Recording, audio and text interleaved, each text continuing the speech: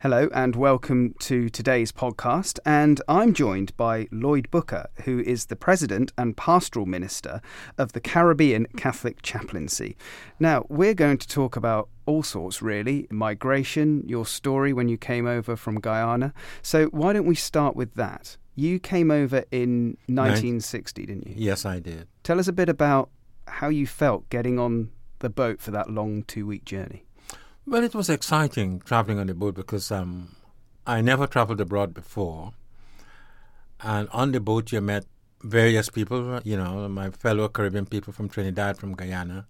And we also had some Italians and Spanish from Venezuela traveling with us. It was exciting. So only the food wasn't up to what we loved and normally eat. And does anything prepare you for that? Were you expecting the food to be different, or did you not really just think about it at all? Well, I didn't think about it. I never knew you had sort of chips and mashed potatoes, I thought everybody had rice as we normally have it, and chicken and curry and so on. But it was different. They had roast chicken. But some of our guys went in the kitchen and started cooking for the Caribbean people, you see. Ah, yeah. Okay? So we can have what we were accustomed to. Yeah. And how old were you at the time? I was 23. So, therefore, travelling alone, were you? I was travelling alone. I was fairly mature. I lived away from home for about 4 years. I was working away from home.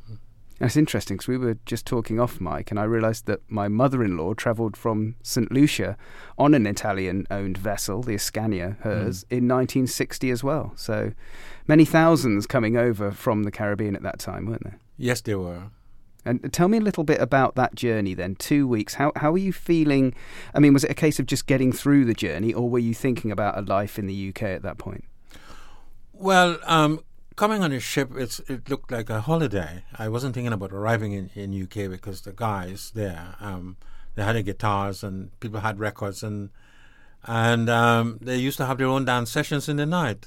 So you weren't missing anything really, And we were enjoying that trip. It was when a trip was coming to an end, as then you start thinking about the UK. Yeah. What you're going to encounter. Where did you stop en route? You must have had that big stretch over towards the sort of frontiers of Europe. Well, our first stop was in Tenerife. And from Tenerife, we passed the south of France. And then our final stop was in Genoa. From there, we traveled across into France by train. And we were in Paris for a day, having something to eat, but we didn't get to sightsee anything. From there, we were taken to Calais, and from Calais to Dover. And tell me about your first experiences as a black man in the 60s, entering the UK, in terms of how you were treated and how you felt at that time. Well, I met people who were already here, and they made things a little bit easier for me. But you were warned about racism and how you approach people and so on. And when I started working, it didn't take me long to get a job because people who knew there and they were wanting other people to work. But there you find some people were being nice in one way and being racist in the other. They're making snide remarks, But I didn't take it on board. I was able to rise above that. It's funny because when I do speak to my mother-in-law about those times and, the sort of perception that people are coming over and taking jobs and all this sorts of things, she quite often says to me, well, a lot of the jobs were jobs that other people, particularly in the UK, residents in the UK, weren't prepared to take. Is that the case? That is true, especially London Transport and the tea houses. You had a lot of black people working there because white people thought that the jobs were beneath them. But I worked first at the Strand Palace Hotel. I was a clerk there, goods entrance clerk, they call you.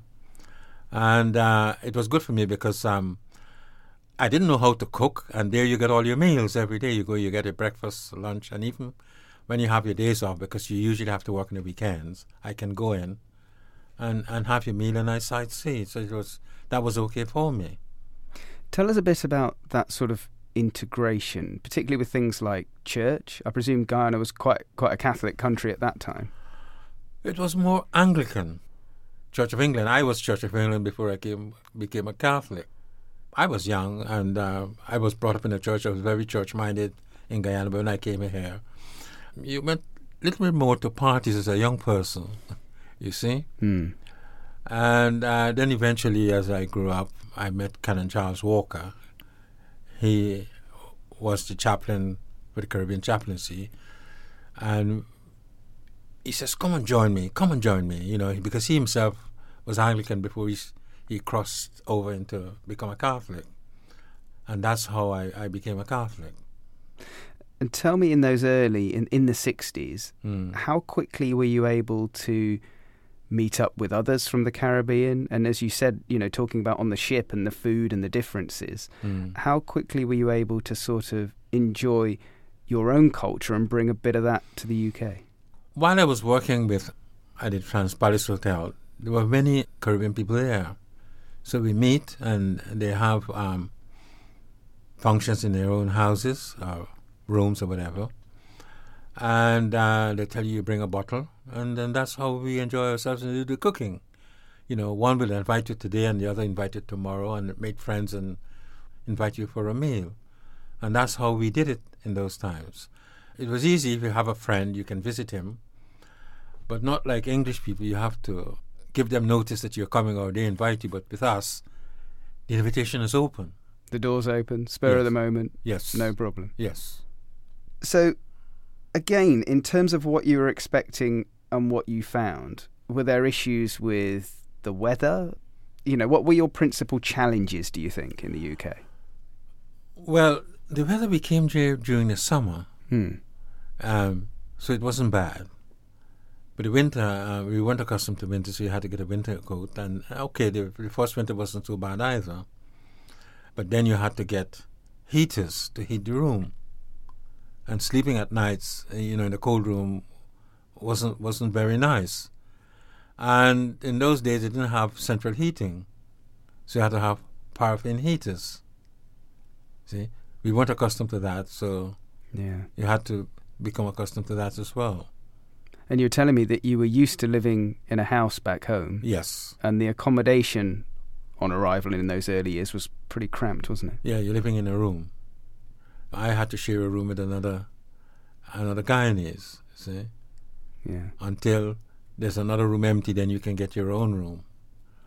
Tell me, it might be a tricky question, this one, but how long did it take before you felt, you know, properly integrated, part of Britain? At what point did you feel British? Well, it's difficult to say. When you're in Guyana, you're told you're British because you had a British passport subject.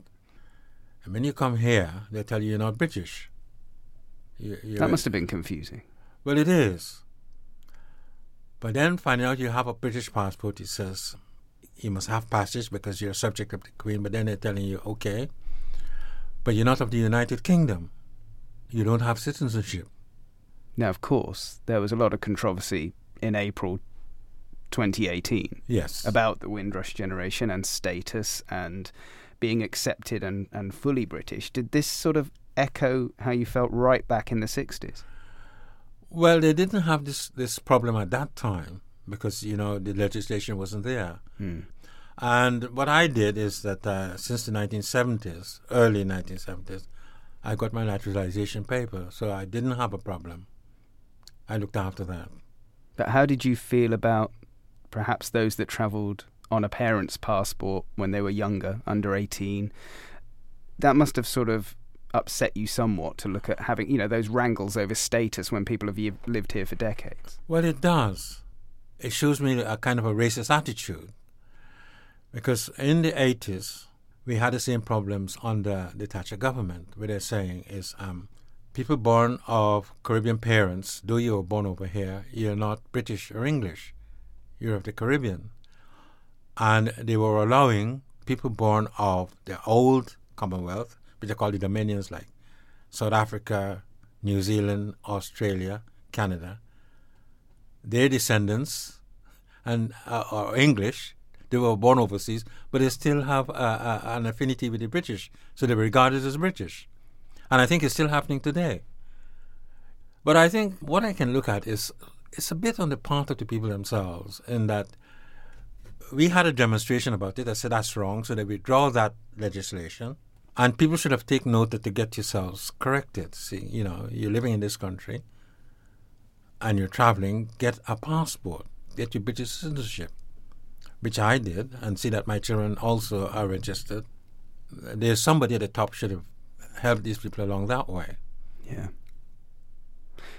Looking at the great positives, we're always keen to look at the positives of migration and the contribution that migrants bring to the UK.